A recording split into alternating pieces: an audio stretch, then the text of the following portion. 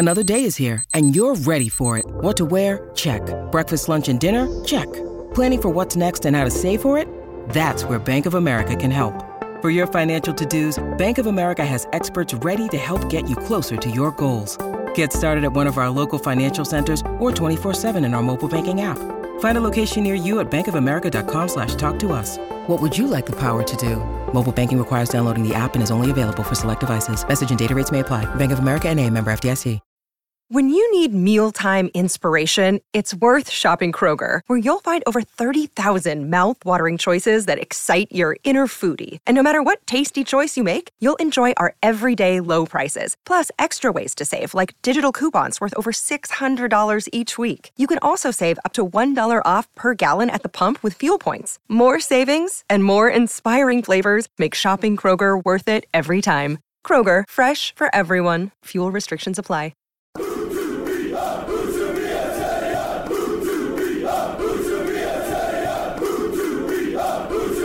Hello, welcome to Be a Terrier. Stephen Chicken here, joined by David Hartrick. How are you doing, Dave? I can barely hear you. This internet's so bad. We're in the same room. Yeah, looking at each other during. Imagine that. Why are we together on this lovely Thursday afternoon, Dave? Well, because things are changing, and I'm going to leave you to explain the bulk of it. But before we get into a fascinating game of football with lots of things to analyse and say, I'm going to turn it over to Stephen to just have a little explainer. Yeah, so many of you have probably seen the news coming from Reach that there's redundancies being made across the company, of which I'm proposed to be one of them. It's not just me, obviously. I've not been singled out or anything like that, but it's, you know, it's a widespread thing across the company. There's still a lot to work out, not least of which would be my exit date. But it is, as it stands, looking like the Examiner will be stopping coverage of Huddersfield Town, and I will no longer be employed by them. Nothing is final just yet, but that is very much the direction of travel as it stands. So I have been given permission to do this, but Dave and I are looking at basically continuing the Huddersfield Town coverage, because we recognise that really there isn't if the Examiner goes, there isn't really a neutral voice out there beyond it would be BBC Radio Leeds, and it would be a tenth of the Yorkshire Post. And no disrespect to either of those organisations who both provide fantastic coverage, but they aren't, for various reasons, because Town are one of several clubs for both of them. It's one of 3 clubs for Radio Leeds, it's one of 10 for the Yorkshire Post. So I think Dave and I know that there would be a gap there, both in terms of what the fans are getting and what they need, and also a gap there for us to look to fill. We're looking at launching a Substack, basically. So we're going to go freelance. This podcast feed that you're listening to will probably go, but we will be continuing the podcast. It will still be the same high quality podcast you're used to, still be the same coverage, the same analysis, but it will be on a different service. So the upshot of this is, obviously, I'm not going to be in full-time employment to do this anymore. No one will be paying me to do it. So we are, and particularly having spoken to some people on Twitter and spoken to some fans and seen the messages that people have sent, we've decided that we're going to basically paywall everything, or nearly everything, which is not out of any sort of greed or anything like that, because frankly, Dave, neither of us are expecting to make a living out of this full-time, but it is sort of also not going to be possible for us to do it unless we are compensated at least a little bit. But we think we've just had lunch, and we think we've put together quite an attractive offering, which would be a weekly podcast, or at least weekly-ish. I can't guarantee that every international break we'd do 2, but we would certainly aim to do a weekly podcast, and at least 2 quality pieces a week, which would include the 5 conclusions. If those are things that are of value to you, then we are looking to charge £5 a month for you to continue to get that access and to get that level of coverage and that level of analysis. I think it's important to say it wouldn't be the full 5 pieces a day that you would get from the Examiner, again, just because financially Dave and I have other work that we would need to do on top of this, and we simply just don't have the time to work on it full time. But we think that a lot of the stuff that you're currently getting from the Examiner is things like injury news, predicted lineup, things like that really you can get elsewhere. The club website would provide that, Radio Leeds would provide that. What we want to provide is the analytical stuff on top of that, the podcast and fire conclusions and other quality writing. Yeah, and I think the thing is, you're still going to get the podcast. We will be doing, as we go forward, we will be doing other bits and bobs, but you have to work out, you have to understand that this is an evolving situation for me and Steve as well. So we're being brutally honest with you. We don't want the town coverage to stop because there needs to be a sort of analytical voice in there. Our circumstances have both changed. Steve's is quite public. Mine is changing. And I'm going to just be honest and say I've done this podcast for 4 years and never been paid anything for it at any point. So just think of it as buying me a pint at long last.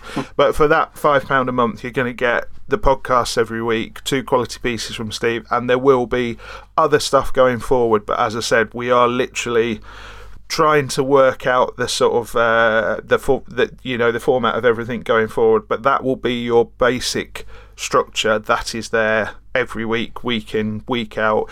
There will be, as I said, there will be times when stories are happening and things we need to cover with a little bit more, and we will be doing so. We've already discussed that. The other thing to stress is that for that £5 you're getting a very readable experience. There's not going to be loads of ads popping up on the screen or anything like that. It's all basically you go on, no ads, no interruptions, dead easy to read, which I know for a lot of people can be a bit of a turn off at the moment. Town articles that load up on a website. That's new. That's weird. I can't comment. I can.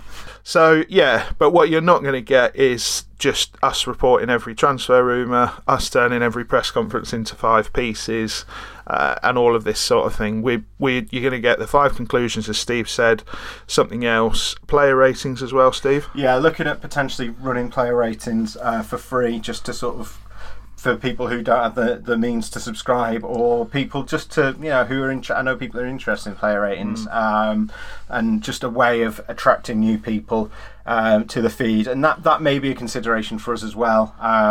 Whether we look to put, we're still working it all out, and a lot of it will depend on what sort of sign up we get. Yeah.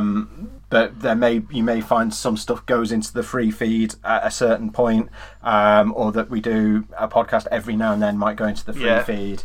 But again, it sort of depends on where we get to with it, how many people sign up, and how viable it is to do all of these things. Yeah, and we're not, as Steve said, it's not suddenly we decided to charge what equates to about £1.25 a week because we're just being greedy. It's because there are practical things that have to be paid for us to literally set this up, because it has all been backed by Reach. It's been their equipment, it's been their feeds, it's been their websites.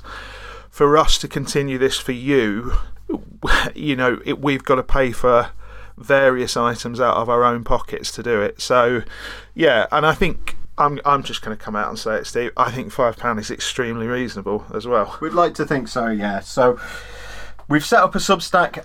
It's currently set up so that you can subscribe free of charge. At a certain point, as I say, the reason I've done that and set it up that way is because I don't know when I'm finishing with the Examiner, basically, and I don't want to put a payment screen on there and have people paying to sign up and then going, hang on, it's been 2 weeks, why haven't I had anything?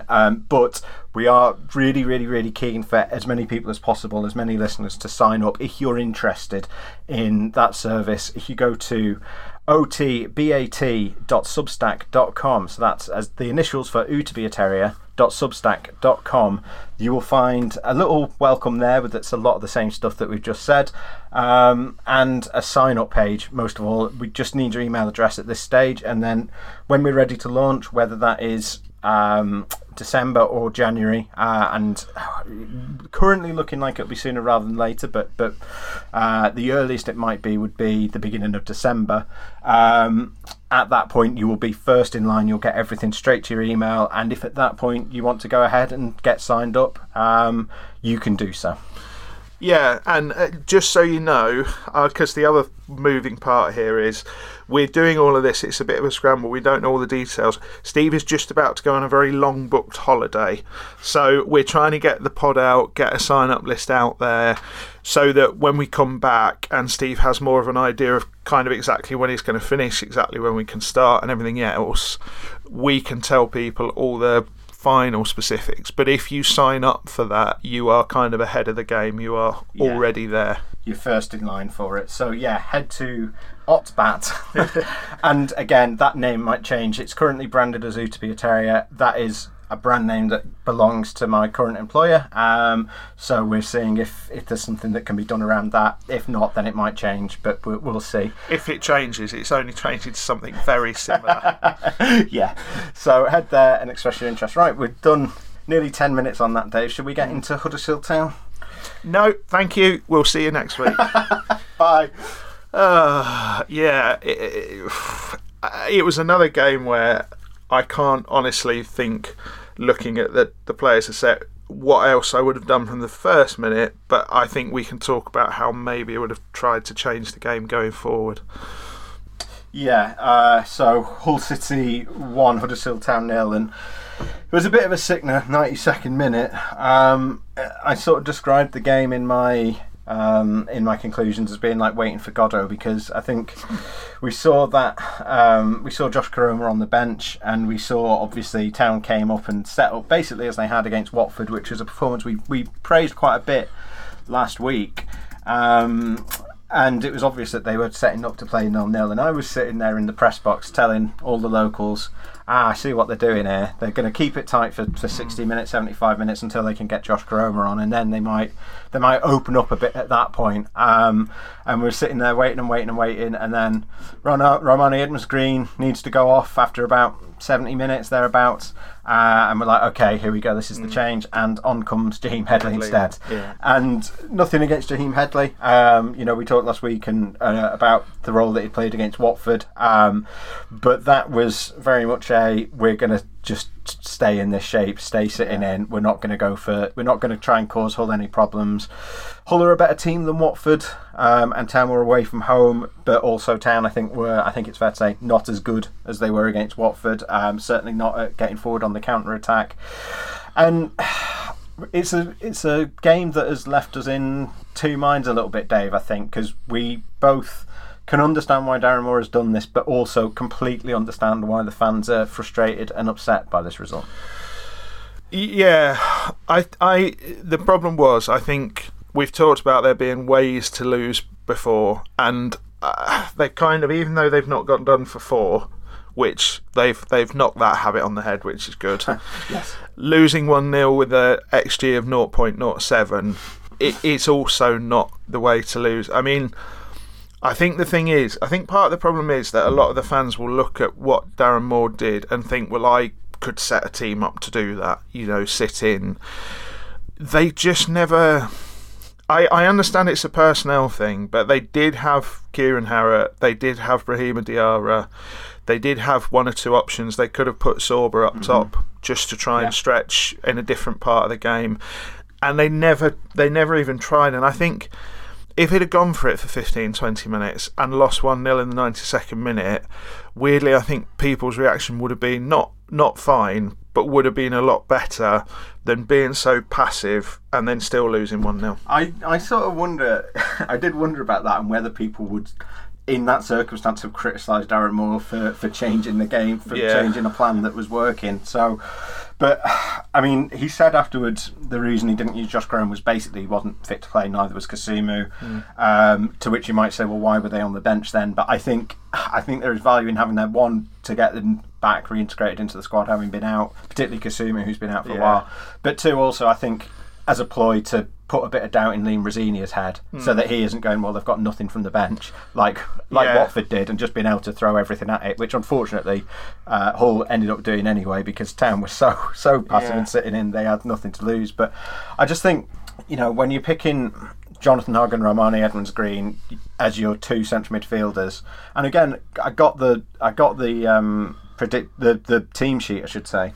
And I thought the same as you. I thought it'd be 3-5-2, Sorba Thomas playing alongside Hudlin and Wiles as almost as a 10. But Wiles was basically just an out-and-out right winger. Sorba Thomas on the left. We never liked Sorba Thomas on the left particularly because I think you're removing his biggest weapon, which is his crossing, because he has to cut onto his left foot, which is not as strong. But it was. I can understand why fans would be upset at this complete lack of ambition, and I think. People did accept it against Watford. We sort of were pleasantly surprised last week that the fans were so accepting of the performance against Watford. But I think everyone sort of understood that it was a necessary evil, having lost 4-0 and lost 4-1 in the previous two games. I think, and I'm with them on this, I expected to see a little bit more of a coming out of their shells in this game, to be honest. Yeah, it was the general lack of ambition, because I mean, Town had 2 shots, and I think in the entire game they had, I think it was something like 4 touches in the whole box. Yeah. Which, I mean, I don't need to be an analyst or a statistician to tell you that's not enough to win a game of football unless it's very extraordinary circumstances. And I kind of think that in an away game, you kind of. Hull are a good side. They are a better side than Watford. So I almost feel like you do have a little sort of window to just try and go for it. And if it doesn't happen, it doesn't happen. Yeah. I think a point would have been... I think if they'd have got a point, we'd be sitting here going, OK, that's fine, that's another point. But I can't for a second say Town deserved it. You know, against Watford, they did deserve it because they played a different way in terms of... They really dug in, and they did actually hurt Watford a little bit going forward. Yeah. They did, and they created some space, they created some chances, and importantly, one of the things they did really well against Watford is releasing a little bit of pressure, just knowing when to play the right out ball, knowing when to just go long. And they had Carl Hudlin, who we have praised enormously because he was holding up really well, he was winning 3 kicks. This was a different kind of digging in. This was sitting in. Yeah, sitting in. This felt like, I mean, it sounds kind of damning when I say this, but it did feel a little bit like non-league club against champ club in an FA Cup tie, and it's not great. I know it's a personnel thing, but at the same time, I think if you just show a little bit of ambition, it kind of goes a long way with some fans. Not all. Some would have still been unhappy, but with some. I think there's something to be said for it was 92nd minute, and if they hold on for 5 more minutes, then I think we probably having a very different conversation where we're sitting here saying, well, it wasn't pretty, but they got a point, and it's a good point. Any point away from home is good, particularly against the top half side. But the problem with this approach that they took is that it makes the result absolutely everything, because there's no other positives to point to. You can't point to anything in this game other than, yes, okay, they've got a bit more defensive solidity, but we'd seen that against Watford already. They have not taken any kind of forward step in this game. There's no real positives to point to, and they've not got the result out of it either. So you're kind of left with nothing else to hold on to, which is, again, just not a good feeling, particularly going into a 2-week break where fans are going to have to sit on it for 2 weeks. Yeah, and that's exactly it. We are always acutely aware of fans have every right to feel how they want. And before we even get into some of the sort of analysis here, I think it's worth saying, I saw the reaction to this, and on social media and everywhere else, it was bad, Steve. I mean, I listened back to the Radio Leeds phone in after, and yeah, it was grim because of that lack of ambition. But the thing is, there is a balance to be struck, but I just don't think they struck it here because they really didn't lay a glove on them, and that is not what anybody wants to see. We've talked about one of the big things the Town crowd wants is just to see a little bit of their identity out there, and I think if they just see a little bit of their own identity out there, they're kind of accepting of other things. And that Watford game, I think that's what they got. I think that's what they saw. Here, it was way too passive. And I mean, I really felt for Lee Selleck and Pearson because I wouldn't say it was like the Alamo, because Hull aren't as good enough to make it like the Alamo, but so many times they were being asked to kind of put their body on the line, etc., knowing it's just going to come straight back at them. Yeah. It's just a absolutely thankless task for them. I also felt sorry for Sorba Thomas, who was constantly being given the ball. It's like, okay, we need to get out of our own half, just give it Sorba and make him run 50 yards. And then he does it, and then there's no one there except Carl Hudlin being marked by 4 men kind of thing. And the analogy I used was, it was like watching, when you get on your Instagram feed, one of those like 3 professional footballers against 100 kids. And it sort of felt like that. I mean, Town were, I think one of the fundamental issues was the fullbacks, who were, nominally wing backs in a back 5, but really were playing properly as fullbacks. Whether because they were so penned in, they just couldn't get forward, or whether it was an instruction, either way, Nakayama and particularly Jackson barely crossed the halfway line. I put the touch map in the 5 conclusions, and they barely crossed the halfway line. And that, I think the first 2 minutes it was quite evident, okay, Town are setting up like they did against Watford, so Wiles and Thomas are going to come in and play very close to Carl Hudlin, almost play as 2 number 10s, and the fullbacks are going to go outside them and provide the width. But because the fullbacks weren't getting forward, you ended up with Sorba Thomas and Ben Wiles were basically just standing on the wings on a hide into nothing, as isolated as Carl Hudlin was. And bless him, Nakayama did try and get forward, but you need a whole team to do it. And I think, again, nothing against Hogan and Edmonds Green. I think they are it's viable to play them in a midfield together, but as part of a 3.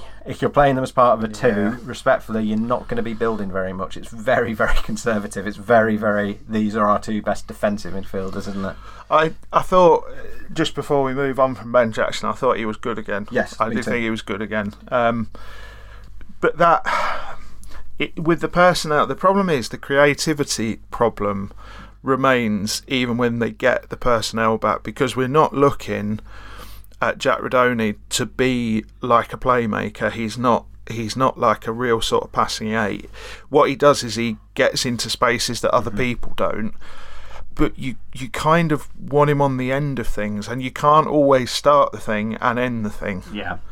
And that lack of creativity, we've been told Darren Moore is being brought in to play attacking football. It's that lack of creativity and that lack of...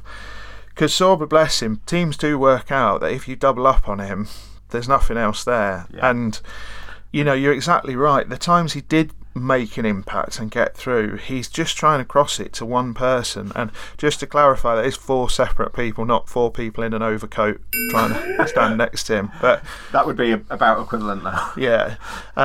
It does end up looking quite bleak, to be honest. I can't think of another word other than that, but it does end up looking quite bleak. And I know we keep saying you've got to get till January, they need some more players, etc., but it really was a performance where you kind of didn't learn everything, but you did see the problems laid even barer than perhaps they had been at other points before.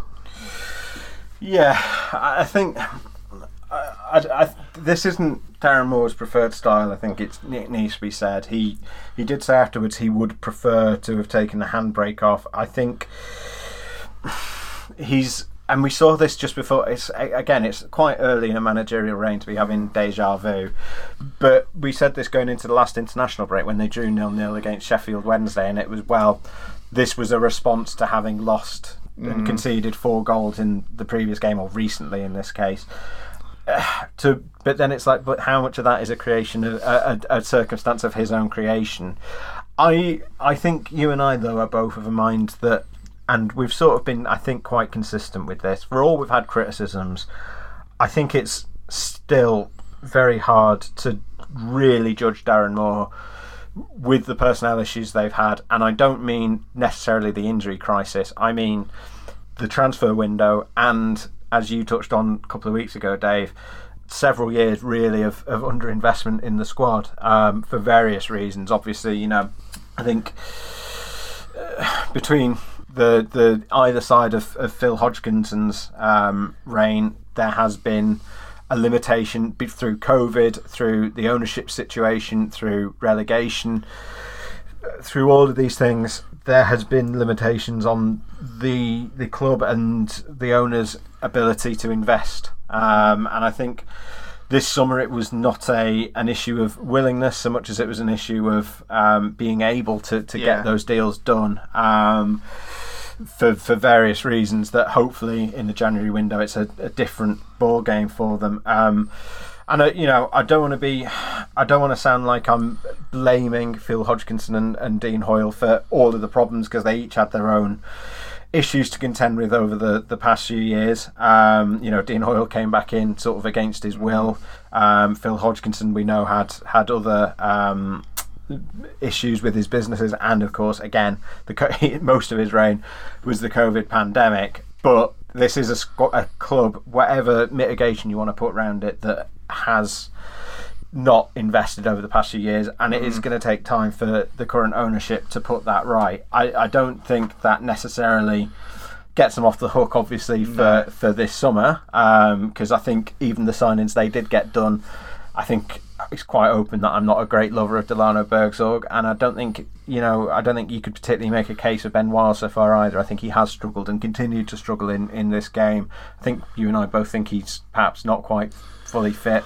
Yeah, he keeps stepping on the ball and stumbling over the ball, and just, I don't know. He looks like he's suffering at the moment. I think physically and mentally, I think he looks like he's suffering. He looks like a player that in a different squad, in different circumstances, you'd pull out and say, right, just go on holiday for the week. Yeah. Town can't do that.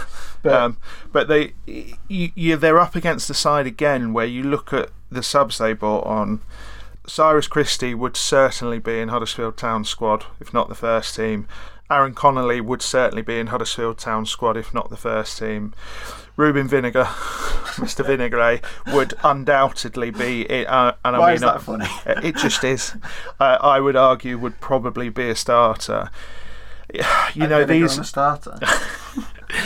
But these are the issues, and it's kind of like I said, it looks so bleak because these were it was the chickens, no pun intended, coming home to roost a little bit. There really was nothing else to do, and I just think it's that classic thing of, I think while we're both preaching for patience for Darren Moore, and we kind of are, because of the context and the circumstances, I think we also totally acknowledge the fact that we have seen nothing new from Darren Moore. So everything that's happened today has either been a version of something that's come before, it's been a player's individual role where they've either reverted back to doing what they were supposed to be doing anyway, Sorba Thomas, or they've kind of just been put back into a natural position for them. And I think that's what's happened with Ben Jackson, because I think he's good at right back. And I think the problem with Ben Jackson is often it's that balance, because he's kind of really good going forward as well. It's how do you make the most out of him, but he's good in that position. We haven't seen anything new tactically. No. We haven't seen anything sort of innovative or different. The Watford game was good, but like me and you sort of kind of picked a team before the game to start, and it was basically the same team as started because there was nothing else to do. The difference was we didn't know Harrott was unavailable at the time. Yeah. So we come into this game and it's kind of the side we would pick because, I think we both would have had Josh Koroma in the side if he'd been anywhere near fit for an hour, but he wasn't fit enough to do an hour. But it was kind of the side we would have picked anyway. It was kind of the setup we could have kind of put them in. I would have gone 3-5-2 as we discussed, but but it would have been a 3-5-2 that certainly collapsed into a back five out of possession anyway. So the problem is, I think one of the reasons the fans are struggling a bit with Darren Moore is because they haven't seen anything yet. Yeah. And I do get that. I do understand that, because we're in the same position. We're not sitting here saying we think he's definitely the man to take Town forward, etc. It's just that right now at the moment, I kind of find it very difficult to judge him on certain aspects. I can judge him on some. Yeah. Absolutely fine. But there are certain things.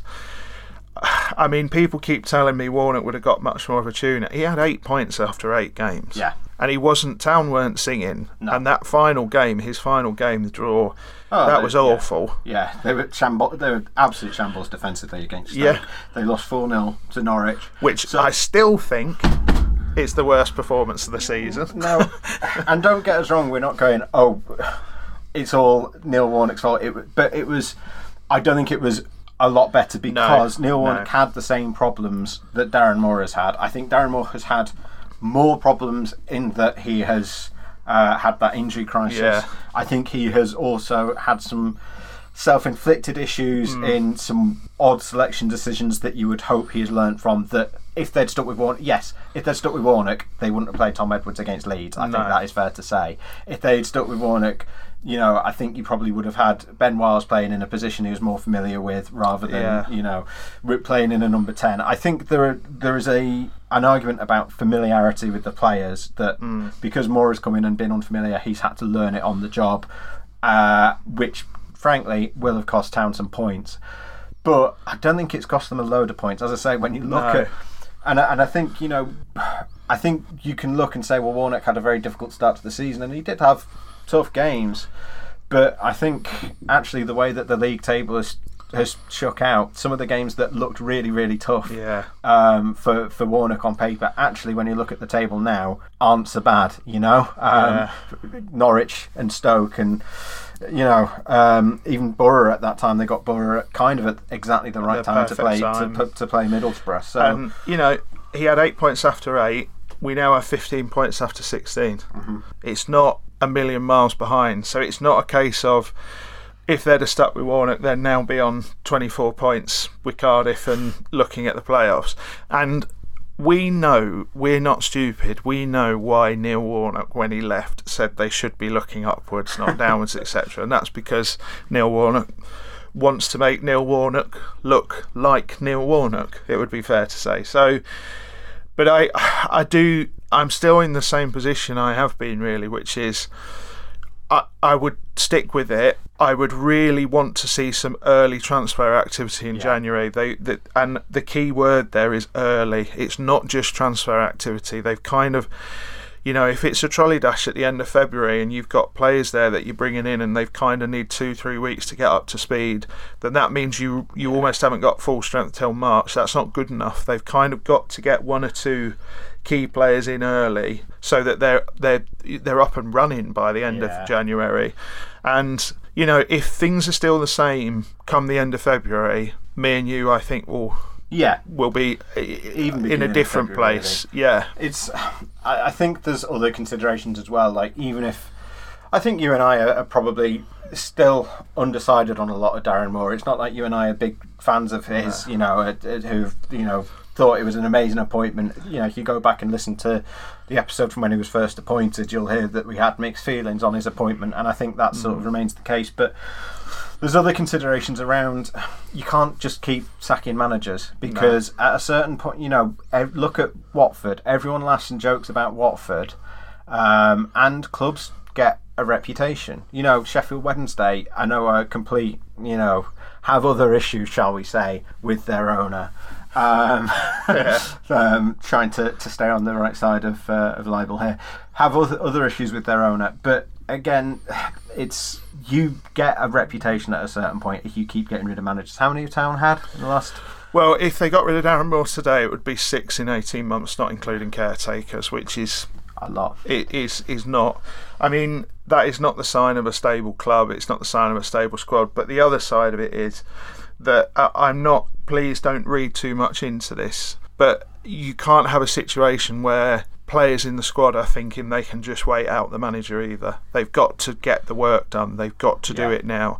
And unfortunately, I think there is a kind of natural proclivity to that when you've had 5 in 18 months as it is. And the other thing we talked about briefly on another pod was you also just got to look at how different those philosophies are. Exactly. Danny Schofield to Mark Fotheringham to Carlos Corberán to Danny Schofield to Mark Fotheringham to Neil Warnock to Darren Moore. I mean, it's you've got to stick with something at some point. And I think the other thing here is I'm a little bit once bitten twice shy because I was probably Carlos Corberán's fiercest critic at one point, and was openly saying in the paper, basically they need to get rid of him.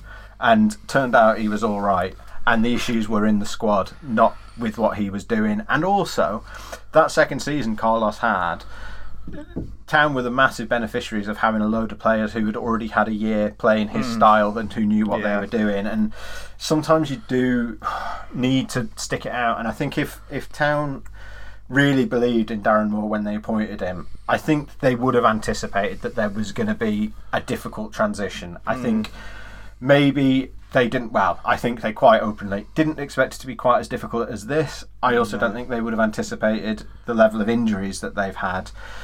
But I don't want to make a massive excuse out of that, because, you know, you've got to find a way anyway. And I think it's, you know, we're talking about a game where that is less of an excuse here, the whole game. But I sort of think he at least needs to get through January and get some of his, it's a typical thing to say, but a proper football man thing, but get some of his own players in. And I also think there's a bit of a thought experiment here. What if Town had sacked Darren Moore at the start of the season and Neil Warnock came in and had this run of form? Yeah. I think fans would be saying he needs to get his own players in. Yeah, I completely agree. I think one of the single biggest differences, I said it to you via WhatsApp, is that Darren Moore doesn't make you laugh during a press conference. And it seems a glib, trite comment, but I honestly believe that. I think the problem is that the fans, you can still warm to a manager and you can still believe in a manager even through a bad spell. And I think that, you know, that I'm kind of looking at it as, I've looked at Darren Moore's previous career where he's had difficult moments and where he's had difficult stretches, and there is usually a bounce back. You know, he does have a bit of a track record here. But I think the other side of it is that it's not even a case of kind of getting, for me anyway, it's not even a case of like kind of getting Darren Moore some of his players in January. It's kind of, they've got to get some players in. I'm not 100% sure Jackson is the answer at right back, so I think they've got to look and see if Ollie Turton is going to be the answer there. I've said it before, I still think they need that passing creative midfielder. I think they need another winger at the club. And of course, striker. I mean, they've got a couple of loanees there who I think they need to decide if they're going to keep them. You know, Edwards and Bergzorg. Well, I think everyone knows how you want both of those. Is there a decision to be made? I think we're laughing about it, but I mean, they could, you know, Bergzorg could come in and change our minds. I think you and I differ slightly on this. The reason that I get frustrated with players like Delano, Bergzorg, as I do to Juninho Bacuna, is there's nothing that drives me up the wall more than a player who clearly has something, who has a bit of talent and a skill and an ability to do things, and instead of trying to use that skill set to win football games, they use it to just basically try and entertain themselves on the pitch, and it doesn't matter about anyone else or what the result is or what the effect on the team is. And people who will not listen to the instructions to do those things and keep it simple sometimes and play for the team, that is what drives me up the wall most of it. The thing is, you can have that player. Anthony Knockaert drove us to a promotion doing that, but the difference is they have to deliver. And my issue, to go public with it, is I've just not even seen that yet. You know, I'm just being honest. I don't see anything there at the moment. I would love to be proved wrong, but I just see a footballer who, even the good stuff, so I'm well aware he scored a couple of goals, but they still kind of felt like they were accidents. But our point here is, I mean, it's a bit early to talking about January transfer window, but I think our point is even the signings they did made have not come good, and particularly I think, you know, those attack-minded signings, Wiles and Bergzorg, I think are not paying off. Josh Corona is not in form. I almost realised this by accident. I'm sure it's a point lots of people have made already, and I'm just very slow and stupid. Make sure you sign up to that Substack. But I think Darren Moore struggles a little bit to know what to do with players who play in those pockets, because when I was doing the power rankings, I was like, Brahima Diarra, he doesn't seem to know what to do with him, and Ben Wiles, he doesn't seem to know what to do with him, and Josh Koroma, he doesn't seem to know what to do with him. And it just, it feels like, and again against Hull, we're talking about Hudlin being so isolated. It sort of feels like if they can get any one of those players playing in those kinds of spaces, because Jack Rodoni's not there. You know, it's fine when Jack Rodoni's there because he's going to do his midfield role and he's going to pop up in those spaces. But they don't have anyone who is as good as Jack Rodoni. No, frankly, or close. Yeah, so they might need to turn to a specialist to play in that position. But I think Darren Moore needs to show us. And historically, you know, if you look at Sheffield Wednesday's stats last year, they got tons of goals from midfielders, from attacking midfielders. So it's not like he doesn't know how to use those players, but he's not shown it at Town yet. No, and I think that two of those positions, so that midfield creator and a winger, which I think would make a difference, because I just think there's so much weight on Sorba Thomas's shoulders at the moment. It's just so easy to double up on him and sort of nullify that threat. Two of those positions are in the Championship. They are very popular Premier League loanee positions, and Town have had some really good success with loaning players in those positions. Aaron Moy, Carol Eiting to an extent, you know. Emile Smith-Rowe. Joseph Hungler came in and got some really important goals. Yeah. You know, there are other examples as well. That's the kind of thing that you kind of think, okay, well, you need to get that sorted quickly, because my problem with Darren Moore's Town more than anything else at the moment is I just think they're very easy to play against. Yeah. And I think one of the criticisms that is levelled with the Warnock comparison, which is inevitable and we do understand it, even if we don't like it, but like the Warnock side, at the very least, would try to be difficult to play against in most games. So I know we had there were bad performances, but I don't think he would have done a Watford and then followed it up with the kind of the same thing against Hull. He would have done Watford, I think, but he wouldn't have done that. He would have changed the questions. Well, remember last year they did have a spell after Burnley and Coventry. Again, we've got an example of it because they lost 4-0 and 4-0. And for a few games, he did go more defensive, Warnock, and they were sitting in just trying to play on the counter.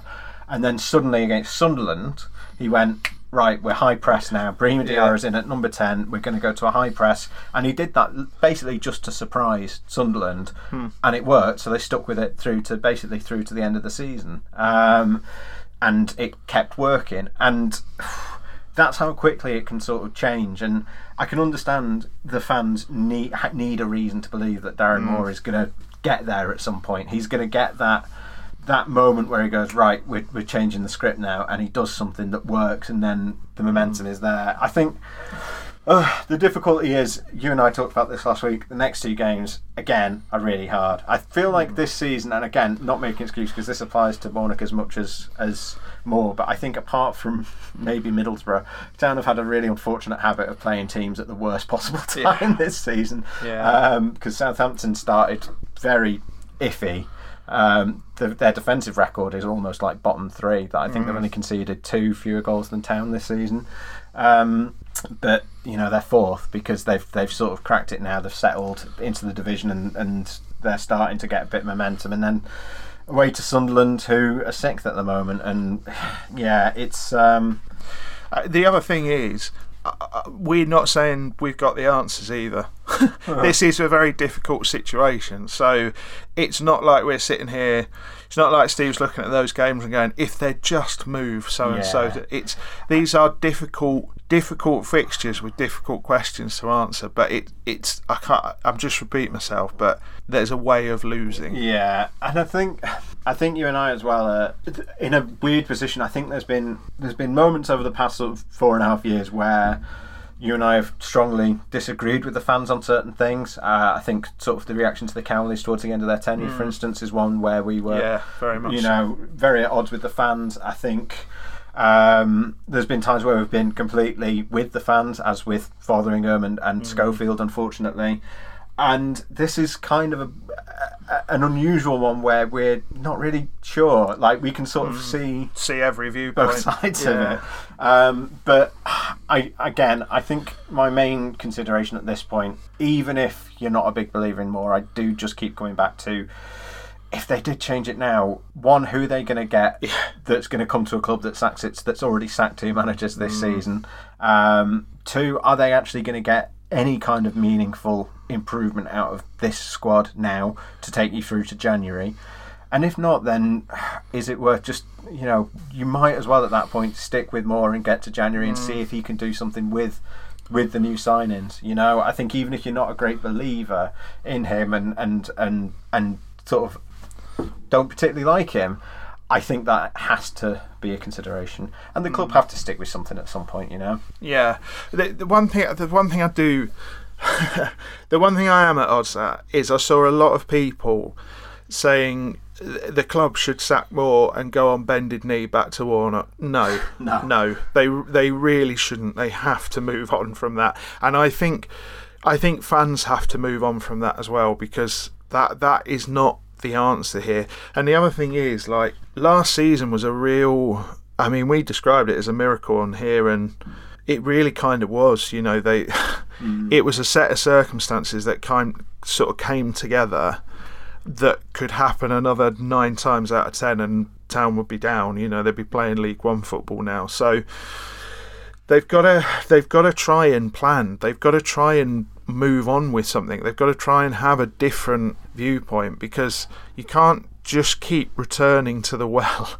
And as I said, it wasn't like they were like pulling up a load of trees under Warnock and knocking around the playoffs. They were struggling. So yeah, it's difficult. I do understand the reaction. I do think that there are some very serious questions can be asked of Moore's tenure, but I also think there are some very serious context and circumstances that you have to consider. But we do acknowledge, the pressure is there now. This is just our view, really, ultimately. This is, again, sometimes we'll sit here and get on our pulpit and say, no, you are wrong, but I don't think either of us are quite doing that at the moment. But yeah, I think I would err on the side of patience. I think the other thing, obviously, context is everything. I know they've got the same number of points as they had this time last year, but last year I think there were 5 bad teams in the division, like really bad teams in the division, and Town were definitely one of them. This season there are 3 really bad teams in this division, and they're all below Town at the moment. Yeah. It's not going to last forever if Town keep getting the results they do. No, but they're all 2 games away from Town at least. Even if Town were to lose, and I think that does play into how Town have to think about these things. Like the fact that they aren't in that immediate do does change things a bit, even if things aren't great in their own shop. Yeah, I think the problem is if they do fall into it, me and you are both the opinion that it's a different conversation at that point. It's very and it's difficult then to drag themselves out of it. So. Yeah, I just think, I kind of think that we can't write off the next 2 games. They have to get something from one of them. Yeah. There's absolutely no doubt about that. Even just a point. Yeah, it feels a huge ask, but they kind of have to. And unfortunately, that's a situation of their own making as well, because. Say they go and lose both those games, then I don't think the pressure changes at all. They have to then go and actually get a couple of wins. It's not even about just getting something. They have to get a couple of wins. Well, that's the thing. After Southampton and Sunderland, they're into a run where you would expect them to win their home games. Really, I've put the points target up on the website, and they are playing, apart from Preston, who are 5th, but again Preston have only just come off a wobble, and they've come off that wobble by beating Blackburn and was it QPR? Yeah. So they could easily drop off again and become one of those mid-table clubs by the time Town play them, and the rest of the teams they're playing are all 10th, 11th, 12th, 13th, 14th, 15th in the table. So they're teams that you would expect them to get 3 points at home and go for a point away from home. And they need to get that. I think if through to the new year they've got 9 games, I think a point per game is probably their par. But obviously, ideally, you want them to exceed that. Yeah. Well, this has been another cheery one. Yeah. And a point per game is very low for us to say. We normally say 4 points from every 3, but again, I think just circumstances being what they are, and the fact that they've got no momentum whatsoever coming out of this break, and are likely to struggle to gain that momentum with the games that they've got, I think that's kind of realistic. But as long as those bottom 3 continue to be dreadful, a point per game would probably be fine for them, actually. I think the kind of where I am with it is, I think after the Southampton game, I think after that one, every point they drop at home is a point they've got to get away. Yeah. So if you keep going on losing home games at that point, that really is creating a rod for your own back. Now, I know, like we saw last season, teams are capable of putting together a really good run, but it's the Championship is like in a permanent state of flux, and I think this season, I think the quality of the Championship was down last season. I think the quality is still not great, but I think besides the 3 relegated teams, you have probably 2 or 3 more who I would say are good, but then you have a clutch who I wouldn't say are kind of on a par with Town. I'd say they're a notch above, and it's having to go to their place in the second half of the season and win games. That's difficult, that's tricky. So the pressure is real, and the pressure is kind of understandable, and but I just think there was a real emotional outpouring after that game against Hull, real emotional outpouring, and I do get it, because when you see that performance and you get nothing from it, and you don't feel like they represent yourself on the pitch, and all of these other things, these sort of, I'm slightly talking in cliches, but they're true. I do completely get it. It does overshadow the fact that going into that game, you probably would have said, well, I would expect Hull to win that game 1-0. And that's it. It's Darren Moore, if he's going to lose the next 2, they've got to do it bloody in Southampton's nose a bit. They've got to lay a glove on them. You know, we can't have another 180 minutes of football like we've had against Watford and had against Hull in the next 2. And that, regardless of personnel, regardless of context, regardless of circumstances, that's just unfortunately the position they're in right at this minute. Yeah. My media recommendation is to go to otbat.substack.com, Dave, and put your email address into the subscribe field and hit subscribe. I don't know about you. My recommendation is a Substack that I've come across about Huddersfield Town. I can't remember it off the top of my head. otbat.substack.com. That's the initials for utobeaterrier.substack.com. That's it. As I said, there are still details we need to work out, but you need to understand you kind of found out just after. Yeah. Also, there is nothing really on there at the moment other than that welcome post, because I can't contractually put anything on there. And you're not, the other thing to make clear, you're not going to get charged anything until to subscribe. You're not going to get charged anything until there is content going up that we're putting up there. So and you will, you're not on the hook to have to pay anything either. No. What will happen is you are basically expressing interest to say when we launch, you will get an email saying, right, we're up and running, and you will then have the option to subscribe at a paid level if that's what you want to do. So you've nothing to lose at the moment from doing that at all. We will tweet those links as well. I know we have a fairly hefty chunk of Twitter followers. We can't. I don't think we'd get away with doing it from the Examiner accounts, but we will. Our personal accounts are at David Hartrick, which is HARTRICK, and at Stephen Chicken. That's Stephen with a V. Thank you for joining us, and thank you in advance to everyone who signs up, and massive thank you as well to everyone who's sent really nice supportive messages to me already. Really genuinely appreciate it. Yeah, it's been horrible, but it's also been lovely because I got some reflected glory. Yeah, it's nice but also very scary. Yeah, lovely. Thanks for joining us. We'll see you next time. Goodbye.